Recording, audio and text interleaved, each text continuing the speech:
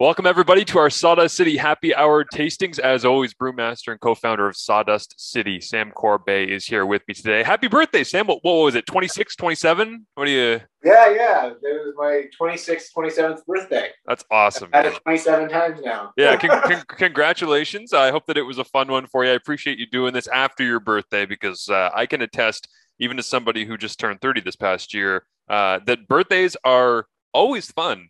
They just get more difficult after the birthday celebrations. Yeah, it was a little sweaty this morning. I was like, whoa, geez. I'm feeling every one of those years. That's okay. Sweat it out. Sweat it out, Sam. And then have Titania, which is what we have for you. Which is what we have for you today.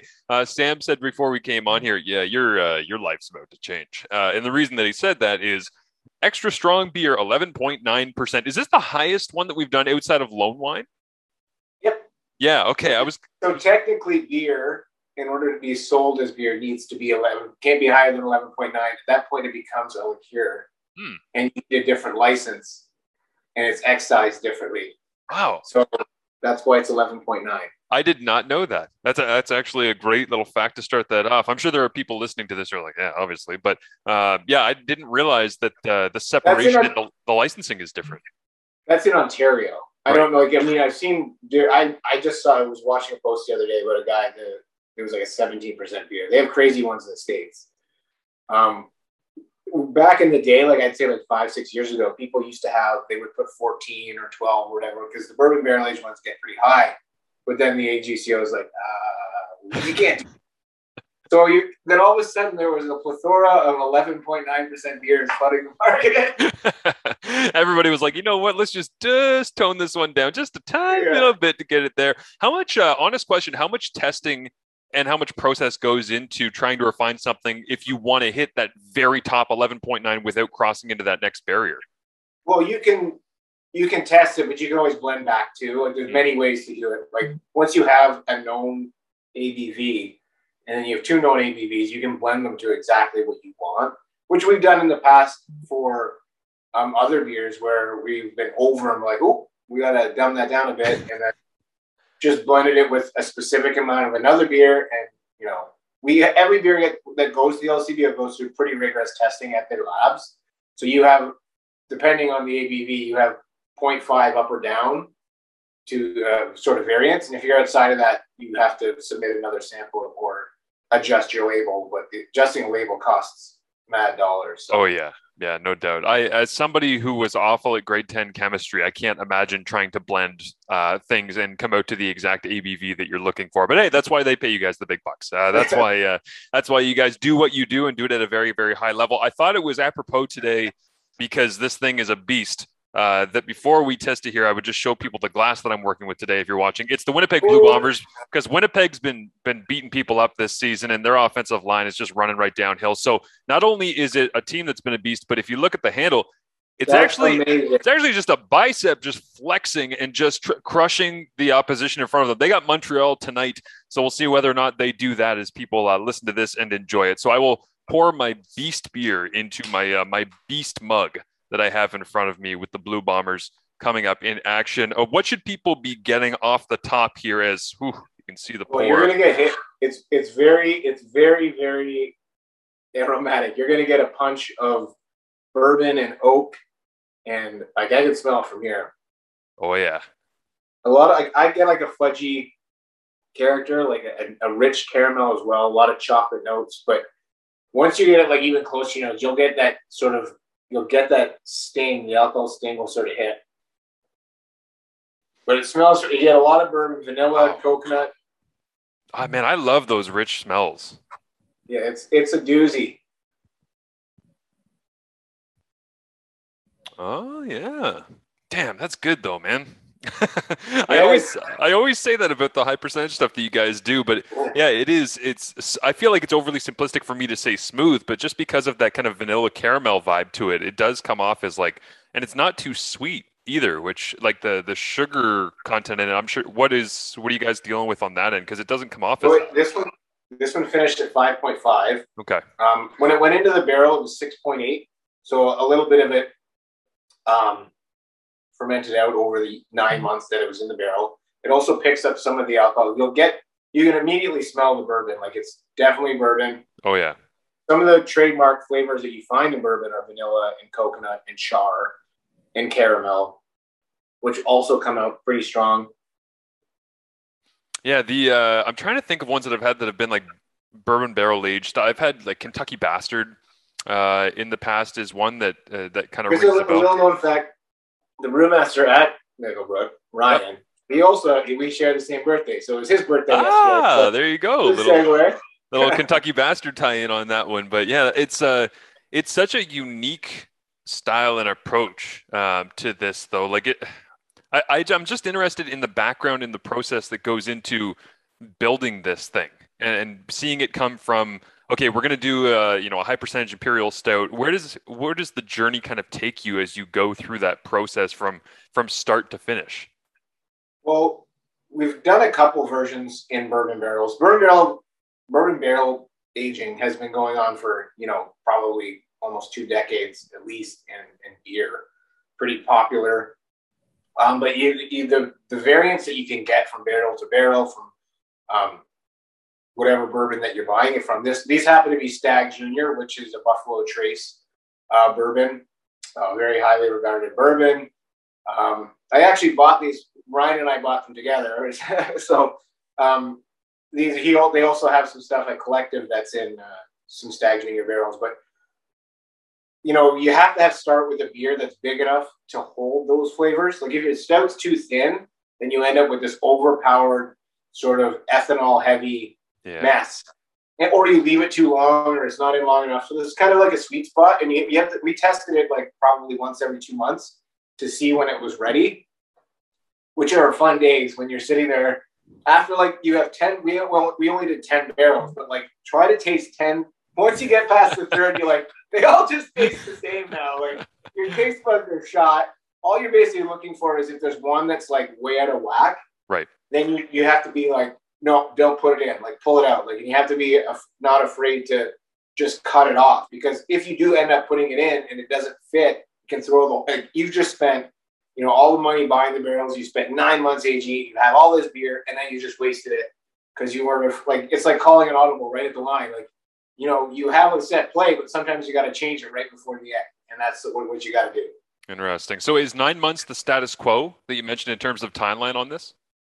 That's sort of what we play. Yeah. Like some people can go over a year, and then you can blend it back with newer ones. Like some breweries who do much larger barrel aging projects, they'll have like at all different stages, and they'll taste them and they'll blend like this is like 7% of this particular one. This is 20% of that. If you ever get a chance and you're ever in California, I highly recommend going to Firestone Walker. They have an extensive barrel aging program, and they put out a beer, their anniversary beer every year. It's like this. It comes with a scroll, and it lists out what percentages of what beer each one is.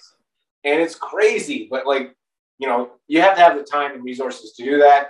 They're in California. They have access to a lot of barrels, like wine barrels, and Kentucky's a lot closer to California than it is to us, I think. So for it to be a bourbon barrel, it has to come from Kentucky. So we buy directly from the distilleries in Kentucky and bring them up. And I think it really showcases that bourbon as well. Like I find this, it's been about 2 months now. We packaged this in September. It's been almost 3 months. It's really calming down. Like we purposely held it back for 2 months before we released it, because when we first packaged it, the bourbon was so like just consuming. Really? So you kind of got to let it mellow out. And I'm really liking this now. Yeah, absolutely. And it's hearing you say that you don't want to have that like over the top ethanol-y kind of like vibe to it as you're going through the aging process and trying to test those different ones. I think we've all had a high percentage beer at one point or another where you're like, this doesn't even taste like beer. You're like, whether it's a bourbon barrel aged or it's mixed with some sort of like tequila or higher percentage alcohol or spirit or whatever, it's like, if you get that on the front end, it really takes away from the craft beer experience, because the point is to be drinking craft beer that is inspired or that is influenced by other things and not vice versa, correct? That's kind of the idea? Yes, and it needs to be in balance. Like as much as the bourbon is like a big part of this, there has to be some balance. And I think as you drink this, you do get the stout come to the back, you get that chocolate. And to me, there's always like this fudgy character that I really like. And, there's some really great examples in Ontario if you ever get a chance. Amsterdam does their Tempest, which is their double Tempest, which is absolutely fantastic. The guys at Merit do a really good one too. They go Nowhere, I think it's called something Nowhere. It's fantastic. The first one they did, I still have the bottle. It's great, but there's definitely a lot of great bourbon barrel aged beers coming out of the province. So if you just kind of look around, you'll be able to find it. It's not at the LCBO. You probably have to go to the brewery, but definitely there. Yeah, there's lots of different craft breweries that are local, though. If people search them out and know exactly kind of what surrounds you, to me, it's kind of amazing. Like, it's almost, I compare craft breweries in Ontario, as we've talked about, there's so many different options. I compare it to like great nature trails or biking trails, or everybody in Ontario probably says, well, I don't have any of those around me. I mean, look, it's a concrete jungle. I got all this. And it's like, yeah, but if you actually put the effort into look and find a path or a trail or a place that you can go walk or be out in nature, it's like, you'll find it. Don't worry. It's around you. You just have to put a little bit of effort in to go and see how this can kind of come your direction the other way. What level of pride for you goes into creating something that is so complex like this and that is kind of daring to be on the top end of the scale like that and still have it come out the way you want? Yeah, it's that's why it's a special one, and we only do it once a year. Like, we take a lot of care, and we we're not a big company, so we have to be a lot of our barrel stuff that we used to do, some more of our funky stuff, has sort of fallen away because we just don't have the manpower to look after it. So when we do something like this, we have to make sure, like, we put on the schedule, we're going to taste it at this point and this point and this point. We have to focus on, and when we package it, when we do whatever, like, every stage has to be done properly. Like, if you transfer out of the barrels and you're not watching for oxygen pickup, or if you store the barrels in a bad place and the temperature fluctuates throughout the year, then you're going to get a different product. So, like, you have to kind of take all these, and we've done a number of them now, so we sort of know what we're doing. But the first couple we had one that didn't turn out so great, that never saw the light of day. But you learn from that, and that's, we're very happy with this one. Last year we had one called the Revenge of Cthulhu, which we took our Blood of Cthulhu and barrel aged it, and it turned out fantastic. It was good. That was one of the first ones that you guys sent me way back when, before we were even doing a partnership with Canadian Football Perspective, where that was just included in a variety pack, and I split that with my dad, and we both cracked and went, "What the hell is this? This is good. What is happening?" Yeah, it's if you haven't experienced the bourbon barrel aging, it's a total, like, game changer in terms of, like, where you think beer can go and what it can be. Like, I'm getting a lot of, like, cherry as well. I don't know how else to put it, but it's really, just like, it's rich, right? Like, it brings out all those rich flavors, and cherry is one of those kind of, like, rich, flavorful, that even a cherry can be buried in behind. It's kind of like sometimes I feel like raspberry flavor, we can be buried behind chocolate and vanilla and caramel and stout and, like, dark fudge, but then you get that hint of it with that red fruit vibe at the end, and that's so good. Like, it's so unique to be able to have that. This is going to make my afternoon go a little bit different than I anticipated, but it's fine. It was the day after my birthday. I can do that. Hey, it's a birthday weekend. It's not just a birthday, right? That's as you get older, you got to tie into the whole weekend thing. That's great stuff. I will say, as well, as I'm appreciating not only the beer but also the glass, that this just reminds me of Blown Away on Netflix. Have you seen that show at all? It's it's a glass blowing competition that's on Netflix that was actually filmed in Hamilton for Netflix, where they converted an old warehouse in Hamilton, and they would give them projects where it's like, do something that is inspired by Canadian football, because here we are in Hamilton, and then they have to go, in every glass blower, there's 10 of them. Essentially, it's a competition, a reality show. They have to create something, and then it gets judged by people from the Corning School of Glass Blowing. And if they make it through each week, then they get to the end, and it's like, a $10,000 prize and a scholarship to the Corning School of Glass or something like that. But I feel like this is something that would be created that would probably do pretty well, to have the bicep inside the old football glass. That's an awesome glass. It is good. It's an awesome beer as well. Again, it is Titania. I'll just I'll say to people, you can notice throughout this interview, throughout this tasting, I've been sipping it very cautiously because I got a full day ahead of me. So drink responsibly if you have Titania, but enjoy, because it is fantastic. And just like some of the other ones we talked about, maybe it's one that you just split at dinner with a loved one and enjoy and have a great discussion over, right? I would highly recommend splitting this. I was contemplating splitting it, but now I've gone too far, and now it's just going to be all mine. But when you take your time on a beer like this, when it warms up, a lot of those aromas and flavors will start to open up and sort of blossom, and it actually changes as you drink it. So taking your time over the day, you'll find like different levels as you slowly chip away at it, because it should take some time. Awesome. Well, I'm going to go periodically sip back this throughout the remainder of the afternoon and enjoy. Sam, thank you as always for the time. Happy birthday. Hope you enjoy, and looking forward to catching up with you again next week. Cheers. See you next week. Have a good one.